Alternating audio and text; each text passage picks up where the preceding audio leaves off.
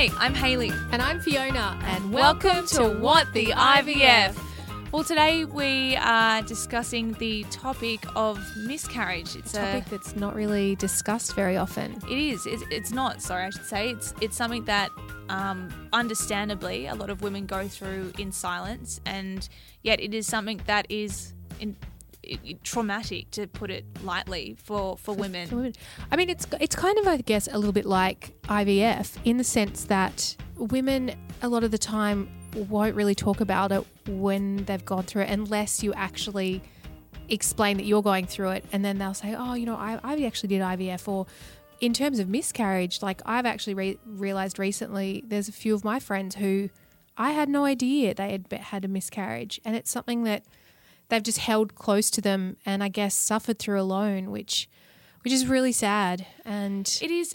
It's incredibly sad. And but like I said, understandably, it's something that women go through in silence. I don't think so much because they're ashamed or anything of what's going on. It's probably just because obviously I haven't suffered this and you haven't suffered this either. So neither of us can speak from experience, and I'm just letting people know that, so that if we say something that's not correct, please forgive us. But I feel like women, and I've had friends go through it, they've said to me, you know, the reason why I didn't say anything is because it's just a battle with my body, and I'm disappointed that I feel like I've failed. And so, you know, in their eyes, it's just something that they want to go through on their own until they're, I guess, ready to talk about it, if at all. So, but, you know, it is something we wanted to discuss on What the IVF, because it affects a lot of women out there. And definitely. And I think one of you guys, that was one of the when we said what do you guys want us to talk about, someone brought that up. So Hayley did some research. I did. I won't take credit for this one. No, I actually had nothing to do with it. This is the journalating into me, the journalating. I did some research. I had a look around. There's quite a few people who are looking into what causes miscarriage and I guess fertility struggles, but we came across a wonderful gentleman named Professor Sean Bernecki. He heads up the recurrent miscarriage clinic at the Royal Women's Hospital in Melbourne, and we had a lovely chat with him today. He has explained a lot of things that it's such a big topic. It's just that there's a lot in this that is important to listen to, because you know, like I said before, a lot of women blame themselves, and as they'll find out in this chat, it's not, they shouldn't. Yeah. You know, they shouldn't blame themselves, and they shouldn't blame their partners. It's unfortunately at this stage just something that happens. Yeah.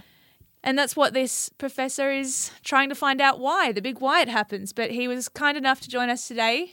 He was a wonderful gentleman, and we really hope you enjoyed this chat. We went through your questions and fired them at him, and he was happy to answer as many as we could get into our little window of time. Actually, it was quite a long window of time. He spoke to us for a while.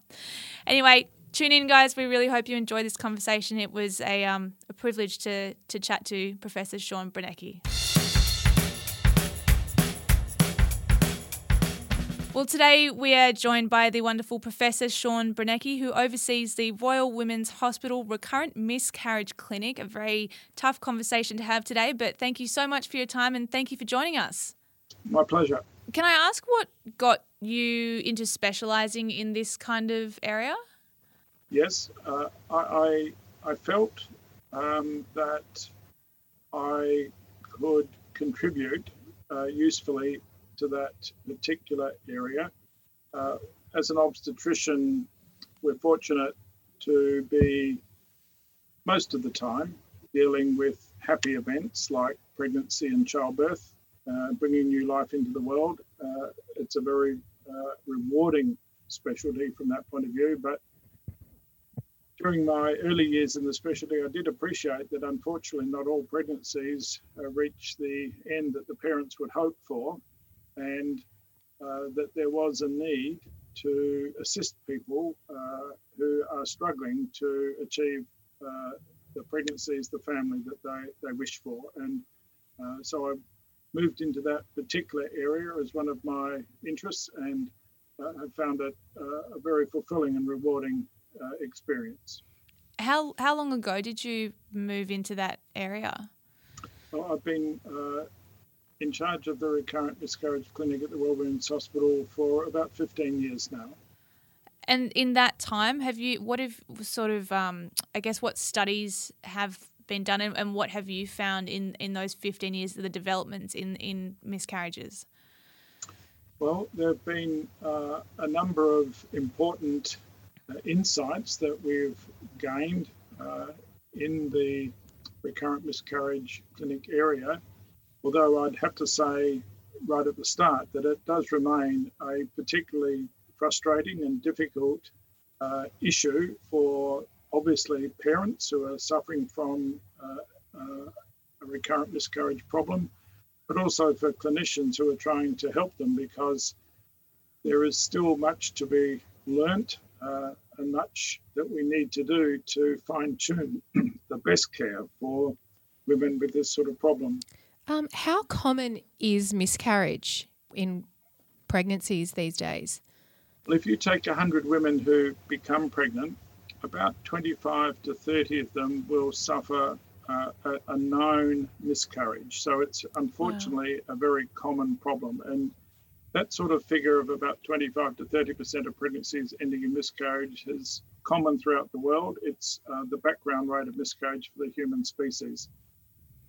If you look more carefully with very sensitive pregnancy tests, you can actually find that many women can achieve a pregnancy temporarily even before they've had a period, but then the period comes and the pregnancy is lost. So the reality is that there are probably many more pregnancies that go unrecognised than we realise. But overall, in terms of what most people would accept as a clinically recognised pregnancy, the figure's about 25 to 30% for all women during their reproductive lifetime.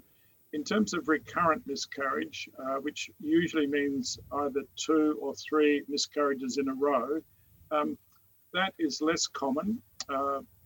Usually the figure that's quoted is about 1 in 100 women will suffer 3 pregnancy losses in a row. They're usually in the early months of the pregnancy, in the first trimester when that happens. So most women in their lifetime, if they have, say, 6 to 8 pregnancies, can expect to have some miscarriages amongst them. The average figure is exactly that, and it means some women will have more and some women will have less, often through misfortune alone. Is there? I know you mentioned it's an area that you're still struggling to sort of find the exact answer to. But has there been a common link between any of the developments that you've found? Well, we do have a good understanding of why most miscarriages occur. The frustrating thing is that we can't do much about that as a general comment. The reason most miscarriages occur is not because there's a health problem with either the mother or the father. Quite the contrary. Often both parents are perfectly well. The problem is that when the egg and the sperm join up at conception, there is a complicated process that goes on at that time to make sure that the new pregnancy, the new baby, has the right genetic blueprint to grow into a normal human being. What happens is that the egg contains the mother's genetic material and the sperm contains the father's genetic material. And when the egg and the sperm join, there needs to be an accurate production of a genetic blueprint that combines the mother's genetic background and the father's genetic background, so that the new individual has the right processes in place to grow into a normal human being. And that is why children will have some characteristics of mother and some of father, because they have that combined genetic background. Unfortunately, we know from careful examination of miscarriage tissue that sometimes that genetic blueprint does not form correctly. And as a result, the pregnancy from the moment of conception is designed to miscarry either some days, weeks, or even months into the pregnancy. In addition, we do know that there are some other factors that can increase the risk of miscarriage, even if the pregnancy has formed normally. Those sorts of factors include abnormalities in the shape of the mother's uterus.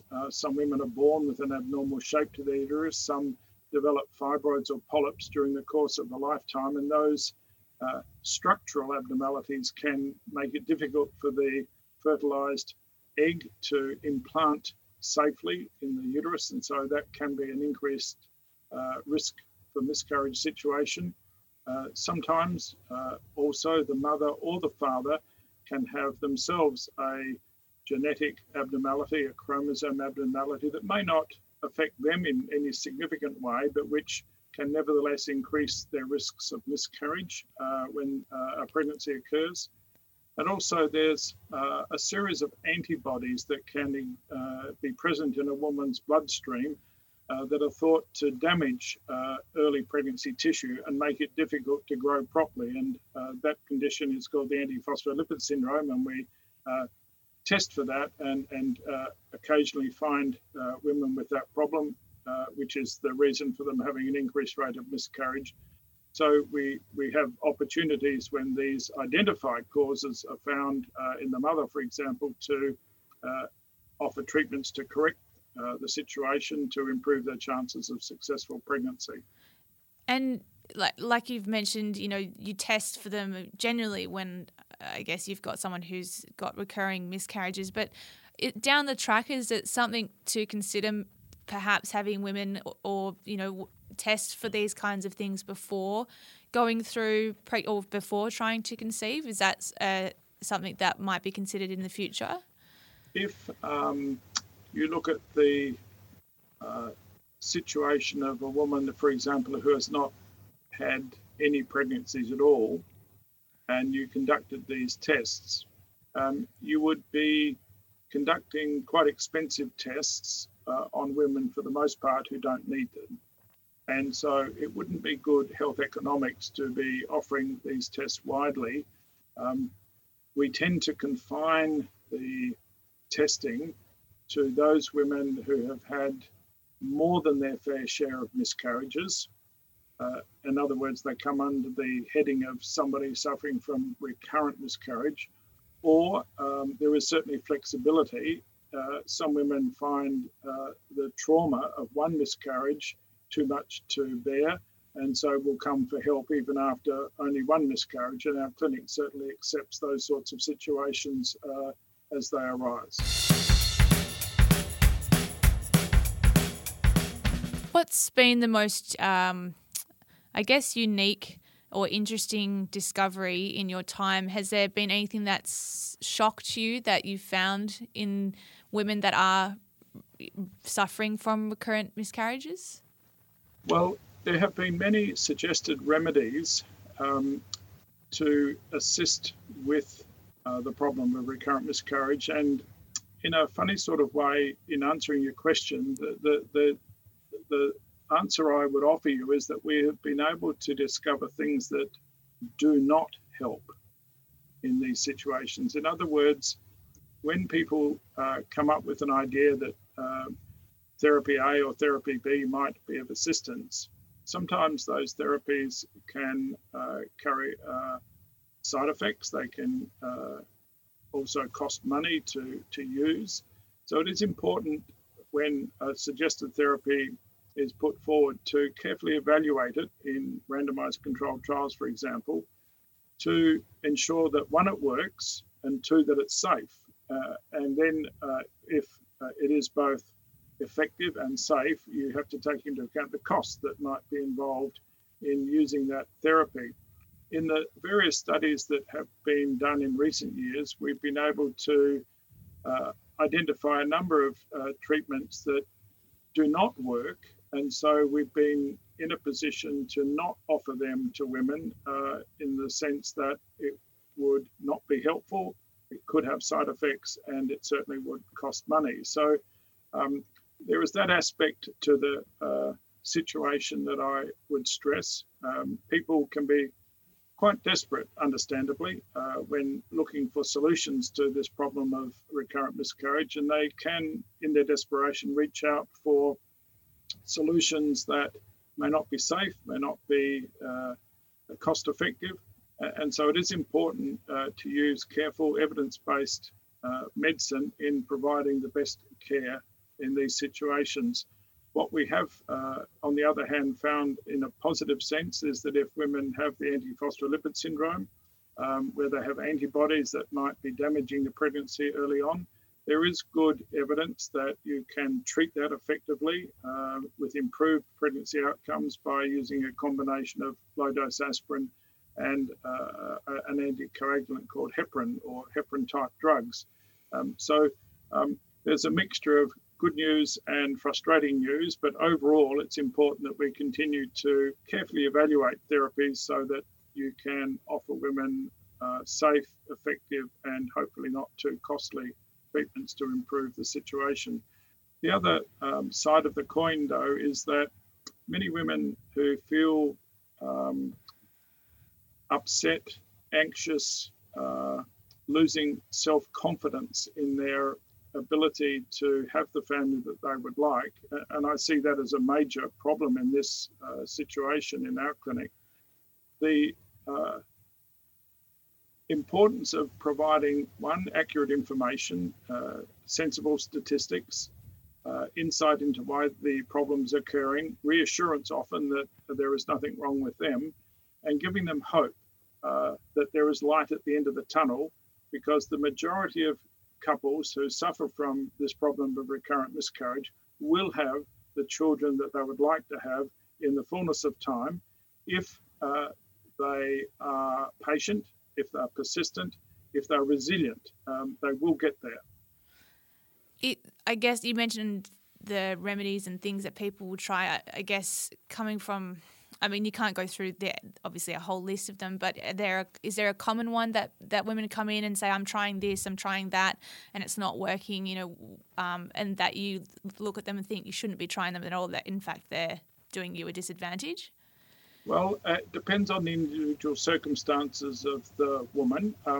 For example, some situations come up where with all the testing that's done, there are no abnormalities found. And in that situation, there's no great value in trying different remedies, particularly if they are costly and sometimes carry potential side effects. On the other hand, if you do identify certain abnormalities in the testing that you do, such as the antiphospholipid syndrome, or for example, if you discover a woman might have diabetes that she didn't realize she had, or that she has celiac disease, which is another problem that we test for. Under those circumstances, there are established treatments that you can offer to optimize the chances of successful pregnancies. So it's horses for courses, individualizing the care, but overall the underlying therapeutic offering is reassurance, hope, self-confidence that a pregnancy can be successful and that the family that the woman wants is feasible. You mentioned hope, and hope is something that obviously a lot of women desperately want in these, or desperately need to have in these circumstances as they try for a family. I guess looking in your time, in your career, what could you tell us maybe a story, a case study that may reflect or give people some hope that there is light at the end of the tunnel, I should say? Sure. So I think you can look at perhaps a composite example of the typical sort of person that might come to our clinic. So it's often a woman who might be in her late 30s or early 40s.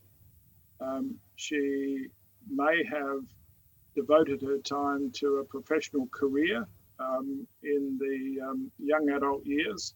And having established her career, she may now be deciding that she would like a family. She will have heard from friends and colleagues that if a woman's approaching 40, then she's about to fall off a reproductive cliff, so to speak, and that she better hurry up and have her family, otherwise she'll have fertility difficulties, let alone miscarriage difficulties. And having tried and found herself pregnant, she suddenly then is pleased at that outcome, but a few weeks later she starts bleeding and has a miscarriage, and understandably she's devastated at the fact that her plans have not gone accordingly as she might have wished. And if that happens twice, let alone thrice, the panic button is hit, and it is time to seek help from a medical professional in terms of dealing with that situation. So in our clinic, we would carefully take a history to make sure there's no other health issues. I've mentioned diabetes, for example, celiac disease. These can be what we call comorbidities that can increase your risk of miscarriage if they're not carefully managed. But more often than not, the woman's healthy.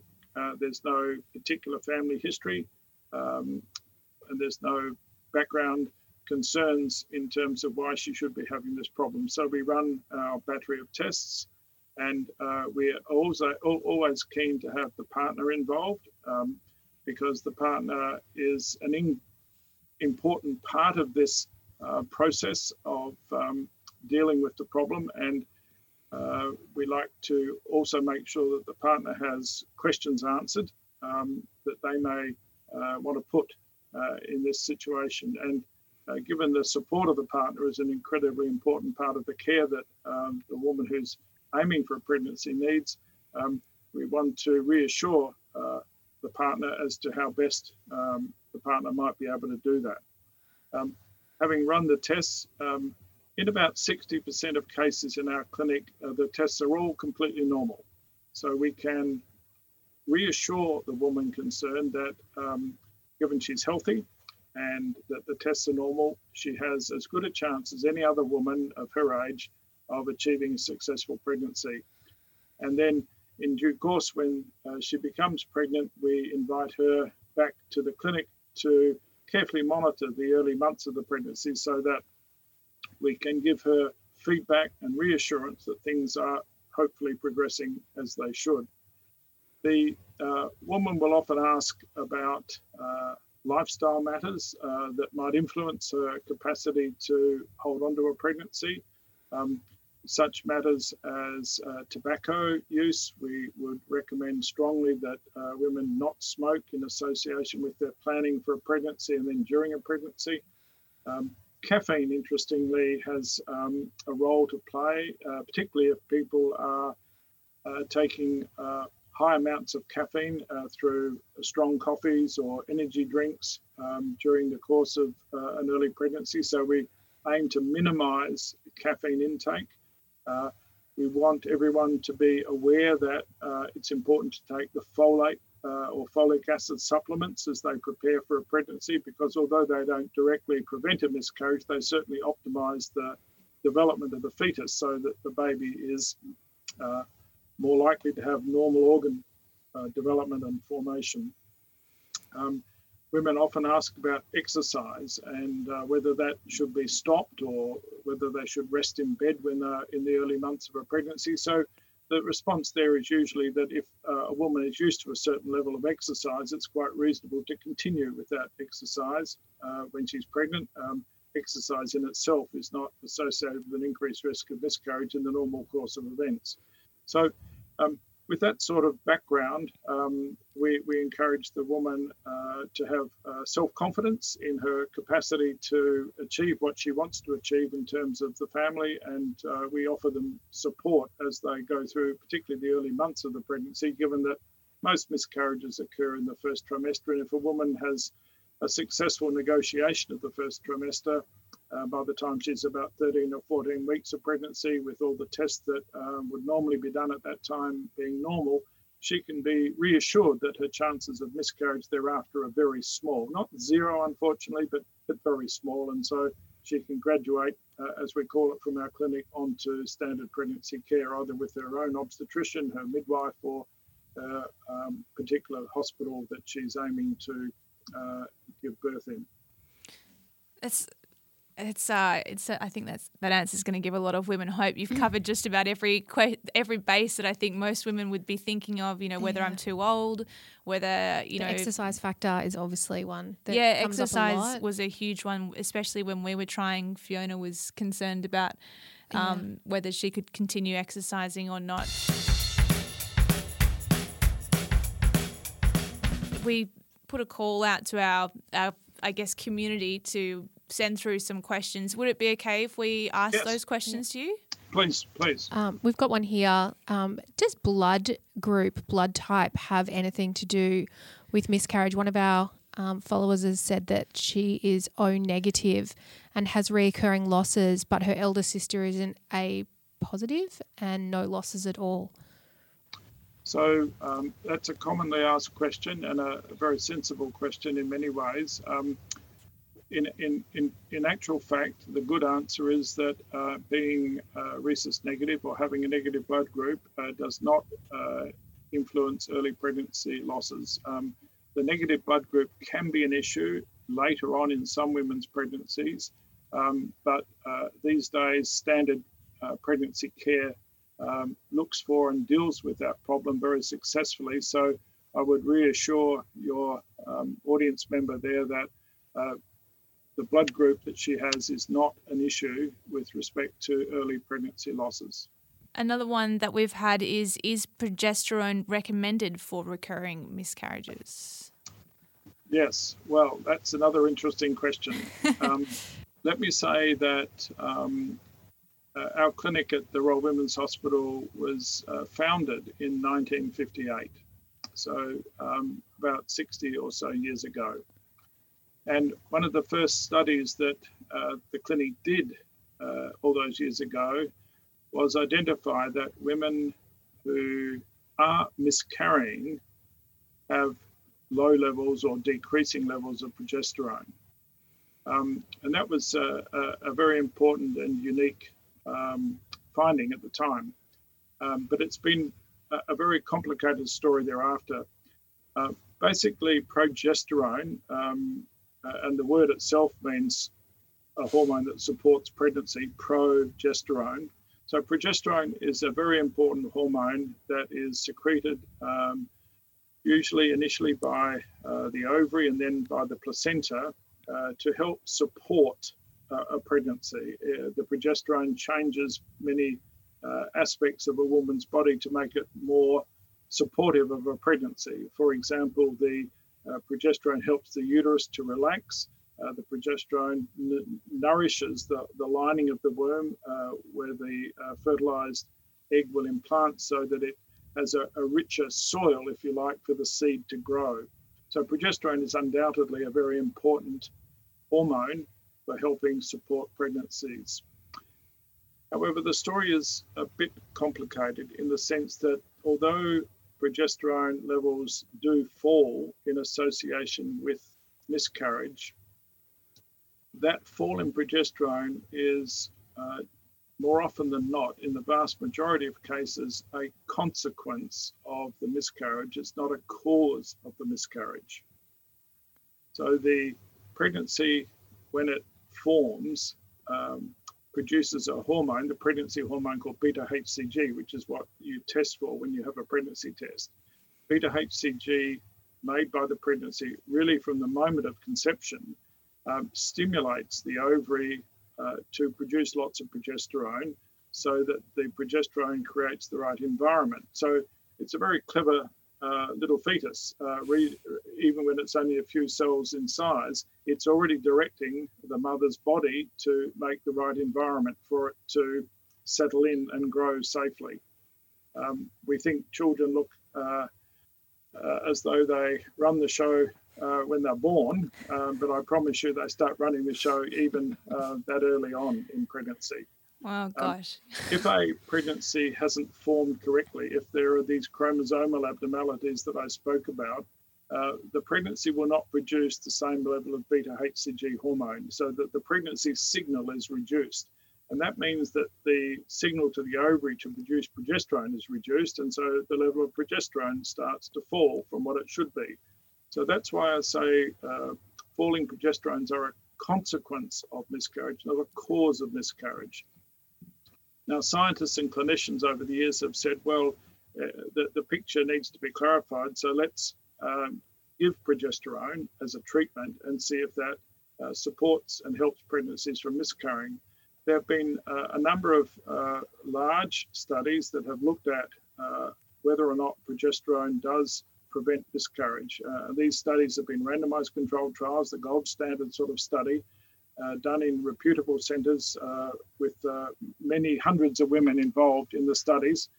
And the basic theme of the study is that half the women who participate in the study get progesterone and the other half do not.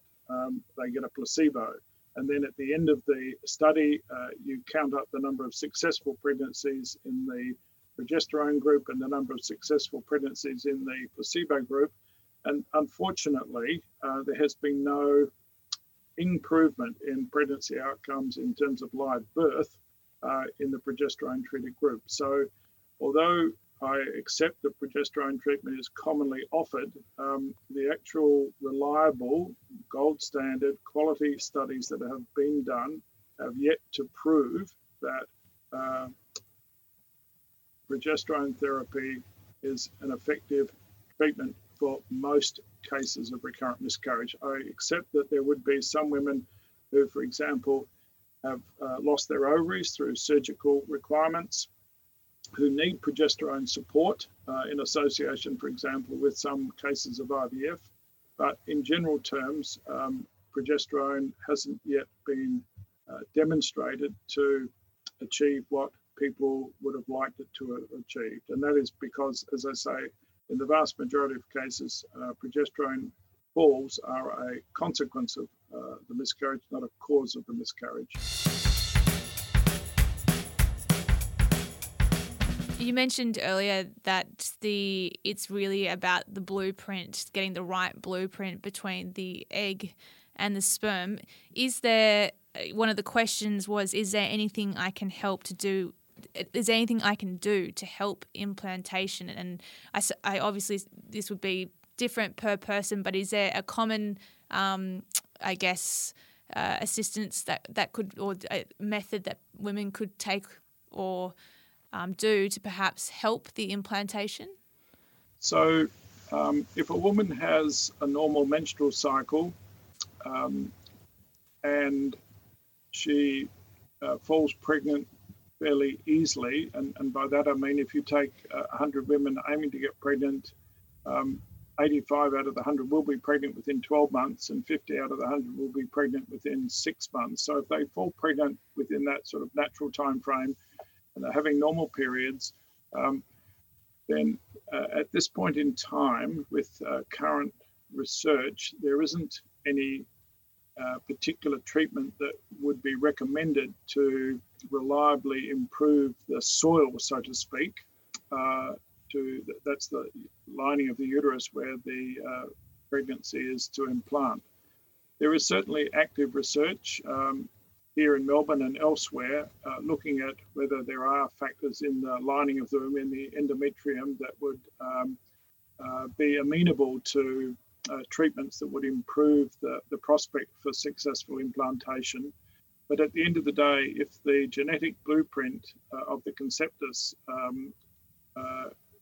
which is formed even before the baby or the fetus or the pregnancy gets to the stage of implanting in the lining of the uterus, if that genetic blueprint is abnormal, then more often than not, the reality is that pregnancy will miscarry no matter how rich the soil is into which the seed is implanting. I'm not actually sure what D and C means. Sure. So D and C, doctors are terrible when it comes to abbreviations. So D and C is a classic, and that stands for dilatation and curettage, which is the operation that is often needed or recommended for when women do have a miscarriage. Often when a miscarriage occurs, not all the pregnancy tissue is lost at the time of the miscarriage, and sometimes there can be remnant pregnancy tissue still left inside the uterus, and in that case there can be ongoing bleeding, ongoing pain, potentially infection. So doctors might well recommend a small operation where a spoon-like structure called a curette is placed inside the uterus, and the tissue is gently scraped away from the lining of the uterus so that the uterus can be satisfactorily emptied of pregnancy tissue, allowing the uterus to heal again and the woman to get back to normal menstrual periods and the potential for successful pregnancies in the future. What's the recovery like for that? How long does it take for that woman to then start ovulating and again, and being able to try falling and being able to try? The operation itself is a short one. It's usually a day case procedure, and the woman might be requiring the operation under an anaesthetic for perhaps 10 to 15 minutes. That will be the normal course of events, and then she'd likely go home later the same day or perhaps the next day, depending on the time of the day when she actually had the procedure. Then, depending on how far along a woman was when she miscarried, the return of normal menstrual cycles and therefore fertility could be somewhere between 6 weeks to 12 weeks. So if you have a very early miscarriage, your body is likely to recover more quickly, whereas if you were, say, 12 or 13 weeks when the miscarriage occurred, that might take the longer period, say up to 2 or 3 months before the menstrual cycle resumed normally. Another question we had is, does having factor V blood clotting interfere with falling pregnant? Sure. So again, one of the studies that has been done in recent times was to look at a type of problem called inherited or genetic thrombophilias. This is a health problem that some women have, whereby they were born with a tendency for their blood to clot more easily than usual. In our blood, we have factors that help keep the blood fluid so that it flows around our body easily. But then if we cut ourselves to prevent us bleeding heavily, the body has other factors that help the blood clot. So there's a balance between the factors that keep the blood thin and the factors that keep the blood able to clot easily. Some women are born with a tendency for the blood to clot more easily. Factor V Leiden is a fancy medical name for one of those problems. We have here at the hospital studied that situation carefully, and what we've found is that factor V Leiden and other types of inherited thrombophilias, that is factors that help thicken the blood and make it more easily clot, we found that those factors do not increase the risk of miscarriage itself. However, they are important to know about because they can complicate things later in an otherwise successful pregnancy. Pregnancy itself is a situation where women are more at risk of blood clots in their leg veins in particular, the deep vein thrombosis. That can, on occasions, produce a much more serious problem with pulmonary embolus. So as obstetricians, we're always concerned about the possibility of women having clots during pregnancy if they have an inherited thrombophilia identified, say, as part of a screen for miscarriage. Even though we now think that it's not likely to increase the risk of miscarriage, we do know it does carry a risk for later on in pregnancy. So it's important to know about those possibilities. But in terms of the particular question, no, we don't think factor V Leiden is relevant to first trimester miscarriage, given our current knowledge of that type of problem. Just going back to what we've spoken about previously, but I was wondering if a woman has suffered a miscarriage, what is the likelihood for her to end up having reoccurring, in comparison to someone just having one miscarriage in comparison to having multiple? Like, what is the difference in numbers? Like, if you've had one what's the... Are you just unlucky, Yes. or if you had one, are you then prone to having more? Yeah. Yes. So there's some careful consideration that needs to be given to that scenario that you've talked about there. If you take, for example, women that have had 3 miscarriages in a row, that's about 1% of the population. And you'll find some medical reports that say those that have had 3 miscarriages in a row are destined to have an increased rate of miscarriage ever after. However, I think that is a simplification that you need to put to one side, because when we investigate women that have had 3 miscarriages in a row, they fall into 2 groups.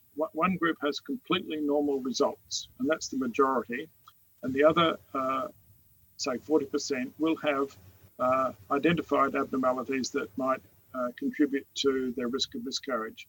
If you look at the group, the 60%, the majority that have completely normal results, they do not have an increased risk of miscarriage going forward above and beyond the average risk that all women of their age might have. So that's the good news. It's much better to be in that group in terms of your long-term chances of successful children than to be in the other group, which involves some degree of abnormality that's contributing to miscarriage. Mm-hmm. Now, people often say, well, it's frustrating to be in the majority group because you've told us there is no abnormality that is identified with us. Wouldn't it be better to have an identified abnormality? Then we could do something about it. Well, in actual fact, if you look at the outcomes, it's better to be in the majority group with no abnormalities because they have a better prognosis, as we say, in the long run in terms of successful pregnancies. The group that have an abnormality, yes, you can offer them treatment. You can offer them, say, heparin and low-dose aspirin for the antiphospholipid syndrome, or you can change diet if somebody's got celiac disease, and so on and so forth. But not always are those treatments 100% effective, and they sometimes carry side effects. So there is a limitation on how successful those treatments will be compared to the other group. So I think I'd always be, if a woman, particularly if, for example, she's had a successful pregnancy in the past, perhaps her first pregnancy went to full term, she had a healthy baby, but then she's had 3 miscarriages since then. If she has completely normal results, if she's fertile and falling pregnant relatively easily, and she's got a successful pregnancy in the past, she has a very good chance of carrying a successful pregnancy to term in the next few years. There's no doubt about that. So I'd always be reassuring and optimistic for women in that category. In the category that have abnormalities, I remain positive and optimistic because there are treatments we can offer that more often than not will actually achieve the end that's desired, a successful pregnancy. You're certainly helping a lot of women out there start families. How many women would you probably see throughout a year? I imagine it would be hundreds and close to maybe 1,000 or so. So our clinic, we have a clinic that runs each week, and I would say probably we see 6 to 7 new patients each week. And then we also see the follow-ups who are coming back for their results, and then the women that are undergoing our surveillance for early pregnancy reassurance about how the pregnancy is going. So it's a busy clinic. I'm blessed to have some excellent colleagues that share the clinic with me. It's busy, but as I say, very satisfying because more often than not, we're able to help the couples concerned achieve their dreams. It's certainly reassuring to know that women have someone like yourself on our side trying to help us all start families. And I know a lot of our listeners will thoroughly enjoy listening to this podcast because it's one of those things that miscarriage is something that's not really often talked about because it is a heartbreaking situation. But, to listen to you and the research you've done and the advice that you've given, I'm sure that they were willing, appreciate your time and your knowledge on what is a really tough conversation. Well, thank you. It's always been a pleasure and a privilege to help couples in this situation, and I'm very fortunate to be able to be doing that. Wow, he is amazing. He's got a lot of knowledge, and I'm so glad we got to hear some of it today. There's so much that you just don't realize that goes into these studies that they do on specialties like this. Definitely. And the work they're doing. I mean, I feel like I'm so glad that we've got someone, like, as I mentioned, I'm so glad we've got someone like Professor Branecki on our side investigating this. I mean, if I was to go to a doctor, he's probably would be a top pick. He's just a lovely, lovely gentleman, but also incredibly insightful in that whole area. And you can tell he works in he's got a lot of you can see he's got a lot of empathy in him. He obviously deals with tough situations. That's his specialty, is dealing with tough situations. Very tough. One of the toughest situations, I would say. But he's an incredible man, and we're so grateful to have had the opportunity to speak to him, and we really hope you all found it as informative as we did, and we'll catch you next week for what is our last episode of this season. So we look forward to catching you then. Thanks for tuning in, guys.